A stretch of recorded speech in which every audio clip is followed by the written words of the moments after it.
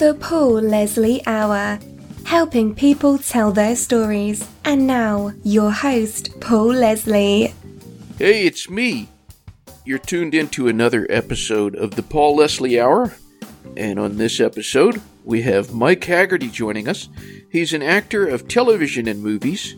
He's appeared in countless titles, from movies you know like Overboard, So I Married an Axe Murderer, Wayne's World, Austin Powers, to a lot of the popular television shows like Friends, Seinfeld, Boston Legal, Desperate Housewives, and Curb Your Enthusiasm, just to name a few. So it's a great pleasure to welcome Mike Hagerty. How are you, sir? I'm good. Thanks for tooting my horn there. I mean, that's really nice of you. It sounds a lot more impressive than I think it is, but you did a nice job with it. Thank you. Well, thanks. So I think most stories are best from the beginning. Your roots are in Chicago.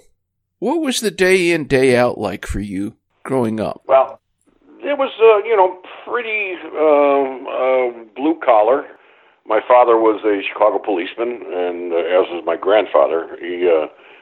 My grandfather, all four of my grandparents came from Ireland, and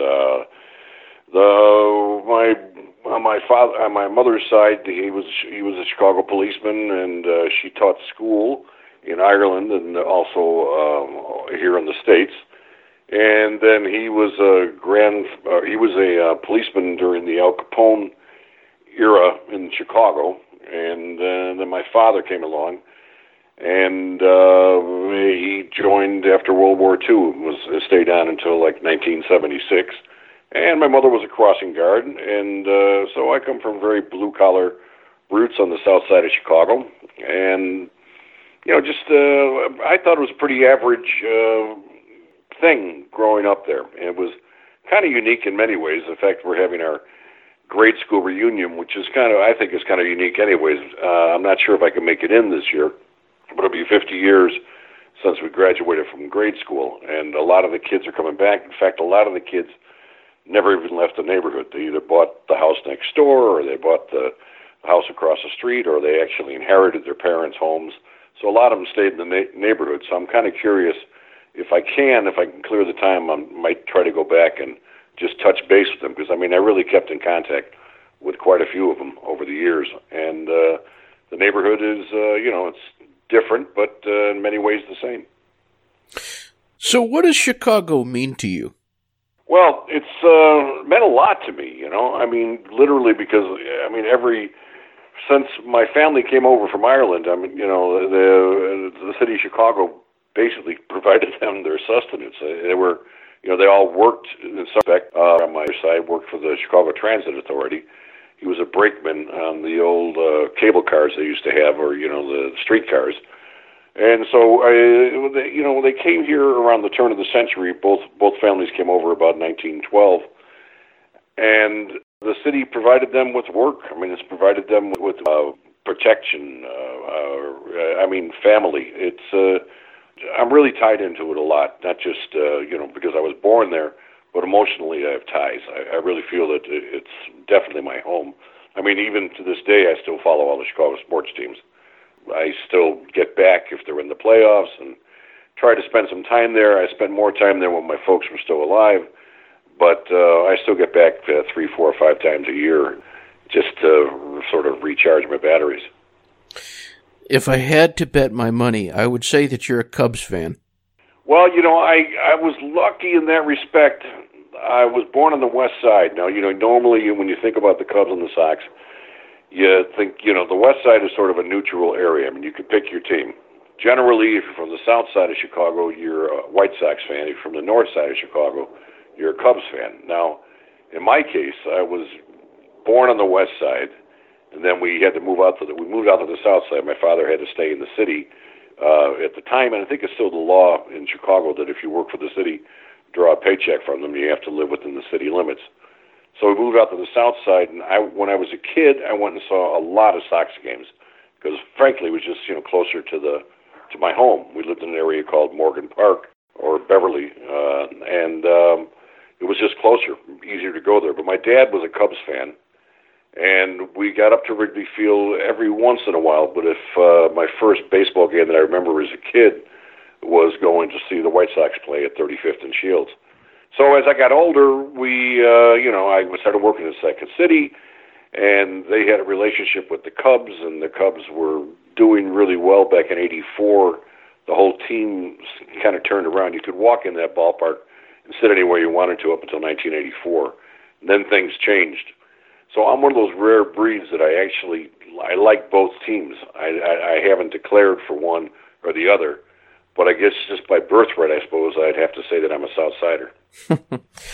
So you just mentioned a second ago the Second City. Yeah. I'm hoping you can tell us a little bit about what you learned from that experience, and also just maybe a story from that time.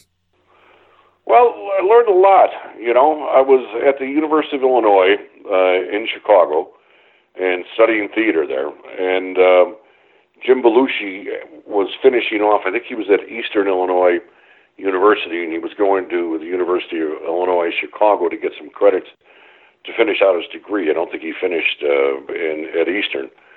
So I ran into him, and we were actually doing some improvisation.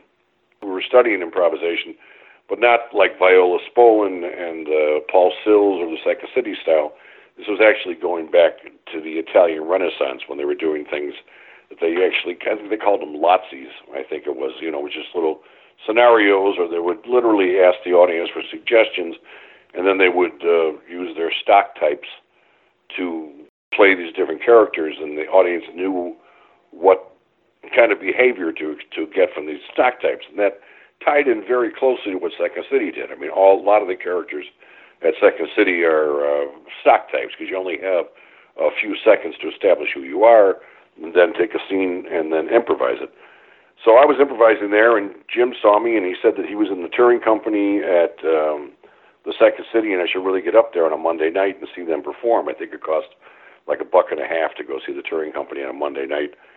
And I had heard of Second City, but I was always thinking of myself more as a scripted actor. I sort of feared the idea of improvising or doing it without a net, So anyways, I went up and saw him on a Monday night, and he and his company were doing, the actors performed. Monday night is the night off for the main stage.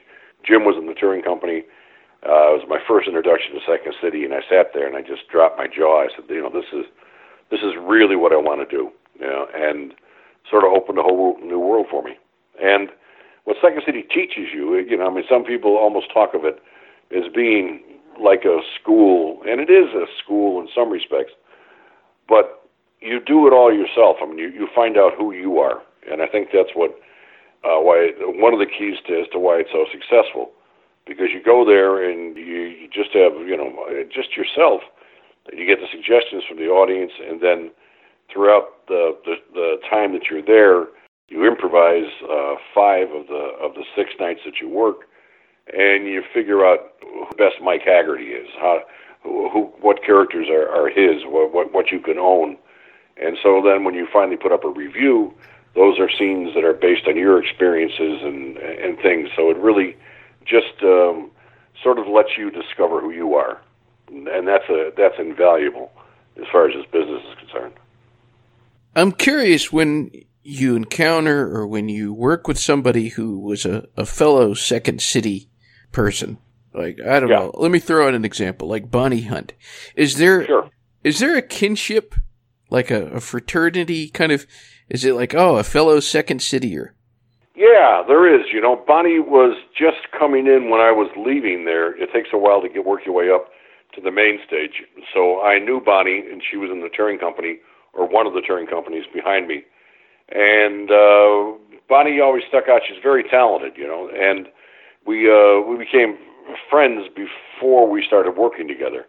And you do have a certain shorthand, that you develop at Second City. If you work with a Second City actor and they pair you up on something else, you don't really have, it's not languages or cliches, but your method is very similar. So you can take the short road to get to the essence of the scene, hopefully.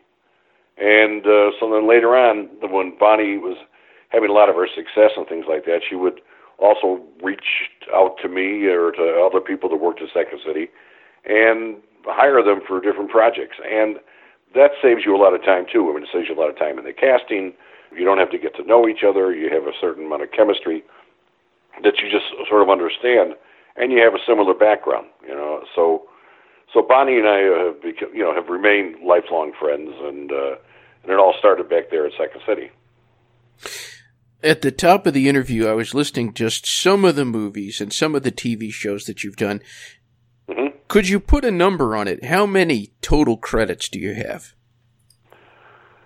Well, I'm not exactly sure, but I think it's over 100 credits on TV alone, and then I'm not exactly sure on the movies. You know, I know it's north of 30, but I'm not exactly sure. You know, maybe I should count them. I don't know. You know, but but a lot of the work has been in TV, and I think at least 30 movies. But a lot of those things in movies and also in TV, I mean, you take them as a credit. Some of them, you know, were larger than others, and some were just, you know, a couple lines here, a couple lines there, maybe one episode here. But you know, it's all work, you know, so it all adds up. So you know, it's been a lot. And I've been very fortunate. But again, that goes back to the Second City training, and also, you know, it's nice. It's always a good thing if you work with somebody and they want to work with you again. And so that's always nice. Well, what about somebody else that makes you think, gosh, I hope I work with him again, or I hope I work with her again? What do you look for in a collaborator? Well, you know, it's all depends on what kind of project you're working on. If you're improvising, you know, I'll take anyone from Second City that's gone through the training and also has appeared on the main stage or the second stage there. It's called Chicago's ETC. That's the backstage at Second City, and it's by no means a second string. I mean, it's just another stage. There's so much talent there in Chicago, and so many people are coming there from all over the world nowadays. Enjoyed working with all of them, and I remained friends, I got to say, with just about absolutely everybody that I've worked with, you know. So I look forward to seeing them, and it's nice to see them, you know, at happy occasions when somebody's daughter gets married or things like that, you know. But we're definitely a family, you know. So or fraternity, or there's so many words that you can use for it, you know. But boy, I'll tell you, it's just great to see everybody. It really is. Now, this one might be a hard question, but could you say that of all the TV and movie jobs that you've done, has there been one that was a most satisfying project to work on? You know, I really enjoyed working on the George Carlin show. You know, it was great just being on that set. We did it for about a year and a half, and you got to see George Carlin every day. And George was a great human being. I mean, really was. And he brought his family in there. His brother Patrick was always around there and things like that. I mean, you know, his daughter was there, Kelly, and you know, not that Kelly she was a woman by then. She wasn't just a little girl that was hanging around the set, but she was contributing. But we had a great work relationship with all of us on the set. We all loved each other, and I loved being in there from Monday to Friday, and then I didn't look forward to the weekends because that meant days we didn't get to hang out together. I mean, there was just a great crew, you know, and really, really enjoyed it. So, I mean, when you ask me that question, I mean, that's the first thing that leaps to my mind. It was just a great experience. And then just to be around George and listen to him and, you know, his asides and his jokes and just his humanity. He was a lot of people think that the character he portrayed on stage was him, like a curmudgeon or something like that, but he wasn't that at all, and that was a bit of a persona. But I mean, you got to know him. He was just a soft-hearted, generous man, and so that's what pops to my head when you ask me that. Who would you say you would like to work with that you haven't yet? Let's see. Well, there's so many of my people that I like to work with. I did work a little bit with Marty Short on a short-lived TV show that he had. I always look at that. I mean, Steve Martin would be very high on my list. I have a tremendous amount of respect for him. I know that he and Marty are traveling around the country doing a show, or they were until recently. I think they filmed it for HBO. There's so many people I admire, but I've been lucky enough to work with so many of the great people. I mean, I actually even had an opportunity to work with Jackie Gleason, who was very high on my list of people that I admire. I was in his last film called Nothing in Common, and with Tom Hanks and himself. So I got a chance to meet him. So there's just I've worked with a lot of the really good people, and I'm glad there's still really good people out there that I would like to work with. But but Steve Martin would probably be at the top of the list. I wanted to ask you about a couple of the shows that you were on that, to me, were memorable. Sure. Every now and then, I'll run into people about town here, and they'll say, "So, who you got coming on next?" Or, "What's next? What's on deck?" And when I told them about you, and I would show your picture, everybody had a different, "Oh, that's the guy from fill in the blank." Right. But tell us about your memories of the Curb Your Enthusiasm. Yeah, that was great. I mean, I had worked with Larry David on Seinfeld. I did a episode. It was an hour-long episode, and it's been split up into 2 episodes when they syndicated. But the hour-long episode, I mean, it was I think it was called The Raincoats. I think it was called. Indeed. And it had something to do also with I think something to do with them going to see Schindler's List or something too. If that was the same episode, they sort of bleed into each other after all the years. So I had worked with Larry on that show, and it was an hour-long episode. So it took us, I think, 9 or 10 days to rehearse it, because the time they usually allow for those things is 1 week, and it's a half an hour. So we did this all in one block, and they split it up into 2 episodes for the syndication. And so I had a rapport with Larry, and I also know Jeff Garland from Chicago. Jeff was behind me at the Second City, but we knew Jeff was doing mostly stand-up in Chicago at the time, and I think he was working in the touring company. And so we had a relationship. We were friends. I was moving on. I was probably going off to Los Angeles at that time, or maybe to New York after I had left Second City. But we kept in touch over the years. So Jeff is not only plays Larry's manager on the show, but he also is a producer. So they brought me in, and when you work with Larry David, he gives you a scenario. He's got an idea in his head that which way the show is supposed to go, and he kind of tells you an outline of what that is, and then you improvise, to get to that scene. Now, I was very lucky in that I was able to, when he told me what he wanted and what points have to be hit in order to move the action along, I was able to give him what he needed. There was a scene where he said, his direction to me was take over the dinner at this at Larry's home. So I said, okay, all right, that was a suggestion, much like getting a suggestion at the theater in Chicago at the Second City. And so I just ran with it, and at his home I start saying grace, using the Catholic grace, and take over sit in what would normally be the host's seat. I took the seat and sort of, imposed myself upon his dinner. And he was very, very, very happy with that. That was just fine. So I gave him what he wanted, and we got out of there pretty quickly. That's what he needed. I don't know if it was exactly what he had in mind, but whatever I came up with was fine with him. And then we moved on, and then we moved on later on to the AMCO station, and then we had another scene there. Again, he gives you the scenario or the idea of what points you have to sort of hit, and then we improvised, and we got out of there pretty quickly too. So it was a very fun week, and I mean, I really look back on it with a lot of affection, and because I gave him what he wanted, and it worked. I think it worked very well for the show. Is there a facet of what you do, a part of acting that you find the most gratifying?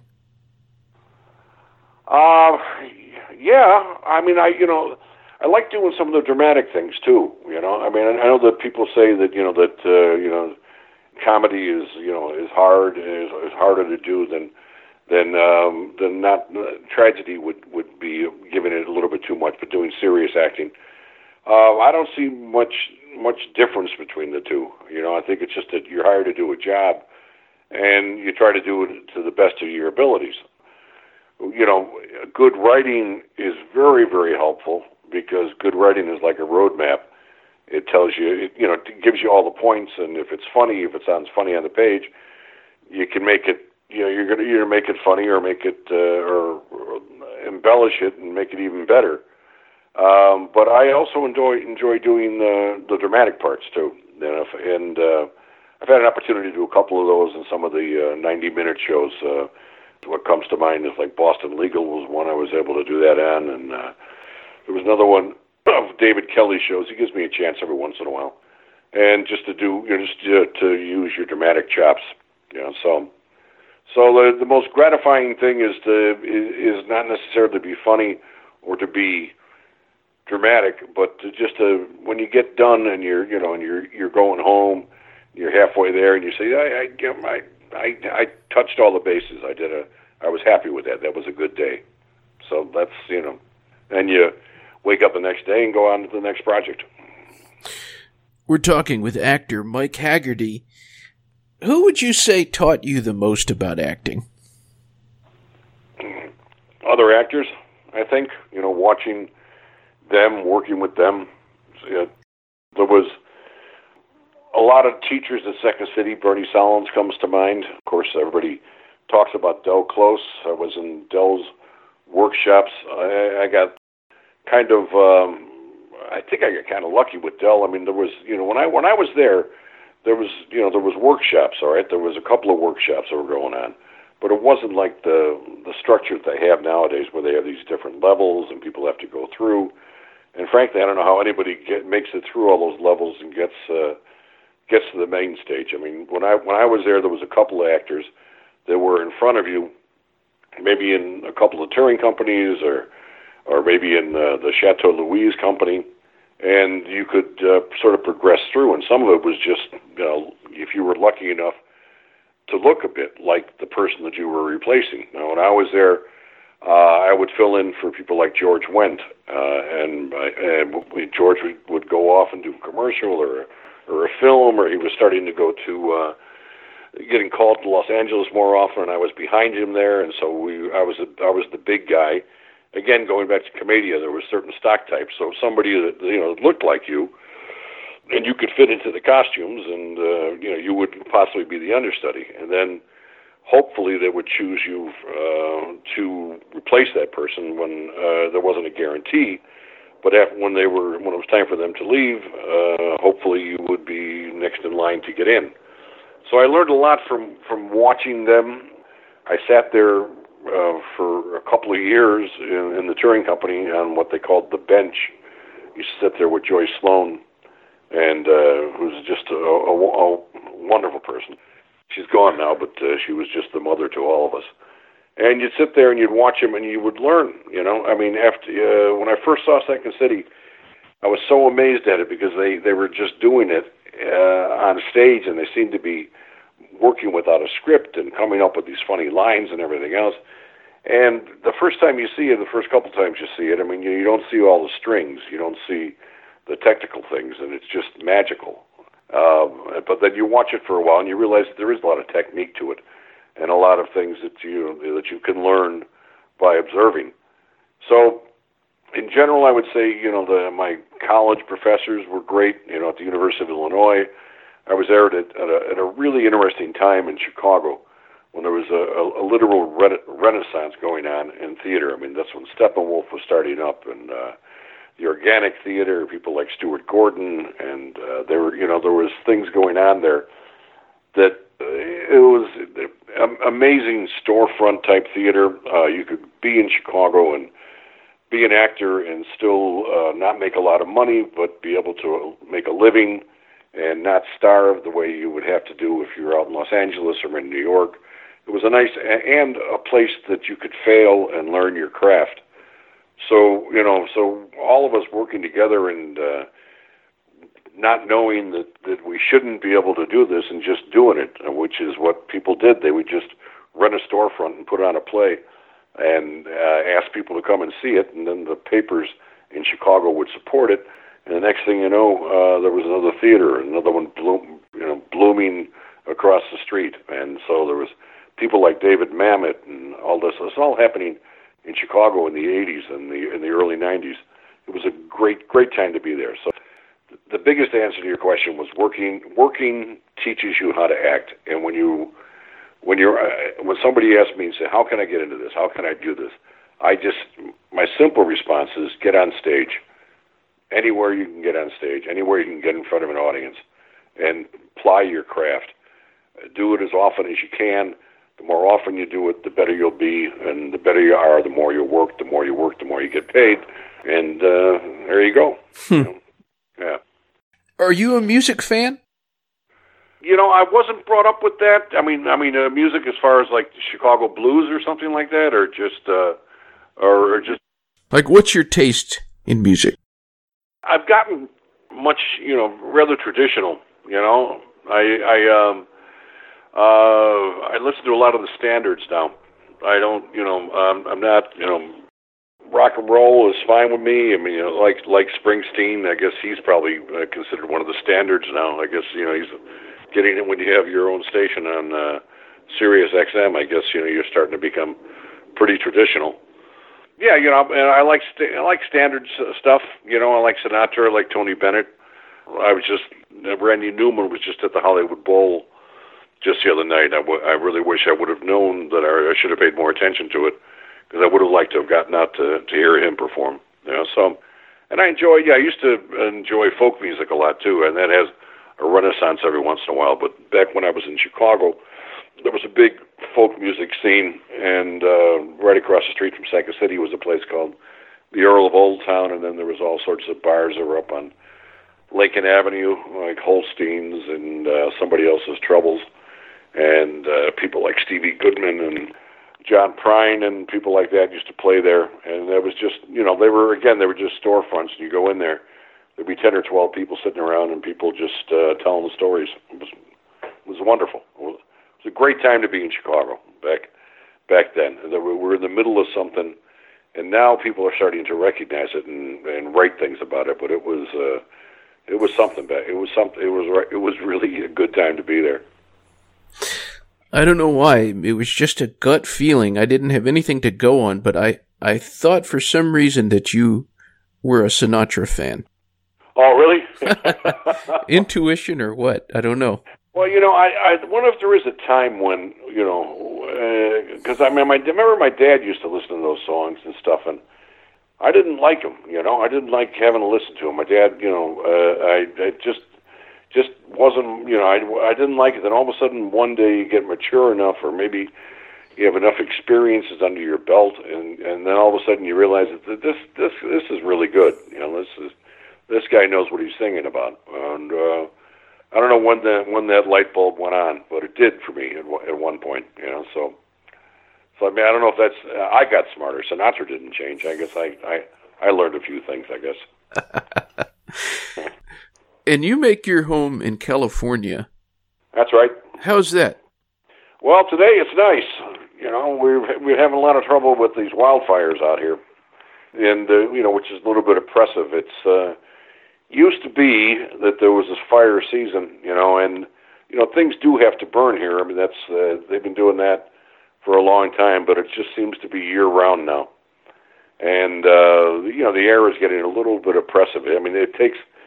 What I heard, anyways, is that that the winds are taking some of these smoke particles and everything else and taking them all the way to Colorado and different places. And they have their own fires going too, but it's gotten rough out here. It's with the fire season and all, or there is no fire season. It seems to go year round now.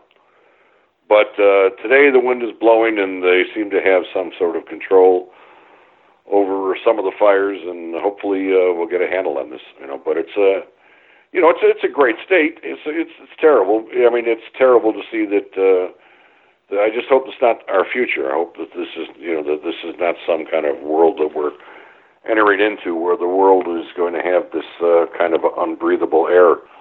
Because I can feel the difference, on a good day and a day when you just feel like you're sapped of all your energy because the air is thicker than it need be, But we're working at it. Every day we're trying to make it a little bit better. If you could go back to the young Mike Hagerty when you were beginning your acting career and give him any piece of advice, what would you say to him? I've been very fortunate in many respects. People sometimes tell me, that they have friends of theirs that they have somebody who's considering a life in theater or a life in wanting to get into films or whatever. But I have a hard time finding somebody, telling somebody not to try it if that's what they have to do. There's a lot of cliches out there as far as like if you can do anything else, do it. Well, frankly, I couldn't do anything else. I don't think I could, anyways. But people helped me, and doors opened for me, and I didn't have to really do anything else besides what I love to do. So I would, tell me to do it. I was a little foolish at first. I mean, the first thing I did when I was a kid was I actually went to the phone book and looked up like talent agents or something like that. And you can find them in the phone book. But again, I would give my advice to me that I give to other people is to just work. Find a group of people, find a stage, some non-equity production house that's trying some experimental things. And there's nothing wrong with equity. I'm a member of Equity and SAG and AFTRA. But just to get on stage and do it. I mean, do it in college, do it in high school, do it, and eventually, if you're any good, if you're, good and lucky, or lucky and good, eventually you'll get some kind of paying gig, and then if that leads to something else, then just keep on following that, and then if it dead ends and all of a sudden you're not getting hired or not getting called or anything else, you have to be realistic about it too, and not sacrifice everything else for some dream. But if the doors keep on opening and the money keeps on coming in and you keep on working and you're happy, then for God's sakes, pursue it. I mean, the whole idea is is that if you do something you love, you'll never work a day in your life. And it's been good for me. So it's hard for me to tell friends of mine that say things like, well, try to talk them out of it or try to talk her out of it. It's hard for me to do that because it's been, in the words, it's been very, very good to me. So I just hope that people. I don't want to be the person to tell somebody, don't follow your dreams, but you also have to be realistic about it. I mean, if you're not making any money at it, nobody's hiring you, and you haven't gotten any of the auditions that you went on, or if you haven't gotten any auditions, it's time for maybe to consider something else. But if the doors are opening, walk through, see what happens. Not just limited to acting. What would you say is the best thing about being Mike Hagerty? My friends, family. Got a lot of friends. I mean, a lot of people, and so I mean, it's very very important to me to have these people. Like I said earlier, I mean, I still have there's a dozen or so, maybe more, kids that I still know from grade school. that, and never, I mean, I'm sure that there must be some falling out I must have had with somebody over the years. Sometimes you don't hold up your end of the deal and reach out to them or talk with them, and so I mean, there may come a time when you were better friends, and somehow you let that fall apart or go away. But I got to say that most of the people, or everyone that I can think of right now, that I've met and pursued and stayed friends with, we're still close, still in contact, and even if we're not talking all the time, when we see each other, we're glad to see each other. So that's good. I mean, it's important to me, and I think it's important to them too. So there's nothing wrong with that, I guess. My last question, very open-ended. Just going to give you the stage. This is how I like to end my interviews. Just let you take the microphone. For anyone who's listening in, wherever they might be, what would you say to them? Well, if they're interested in what I've done with my life and things that I've been lucky enough to do, I guess I just like to thank them, I guess. It's a contract that an actor enters into, whether he's on stage or in film or on television. And the contract isn't complete until the audience signs in and the audience becomes a part of that deal. So I've been lucky enough to do what I've done. For my life, I'll be 65 years old in May, and haven't had to do much of anything else except entertain. And if people enjoyed that and like what I've done, I'd simply say thank you. Thank you. Thank you for spending time with us. My pleasure. I enjoyed talking to you. Thank you. All right, sir. Have a wonderful evening. Until next time. All right, my friend. All right, thank you, and best of luck with everything, okay? I appreciate that. All right. Bye-bye. The Paul Leslie Hour is hosted, produced, and written by Paul Leslie for Lifestyles Entertainment and Media. The Paul Leslie theme song composed, recorded, and produced by Jeff Pike.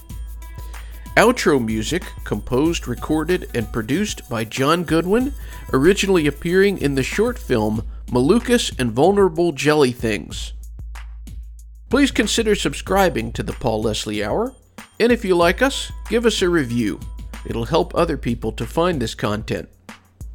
All past interviews are also available on YouTube.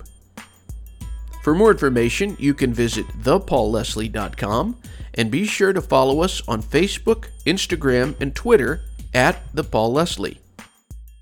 Thanks for listening. Be good.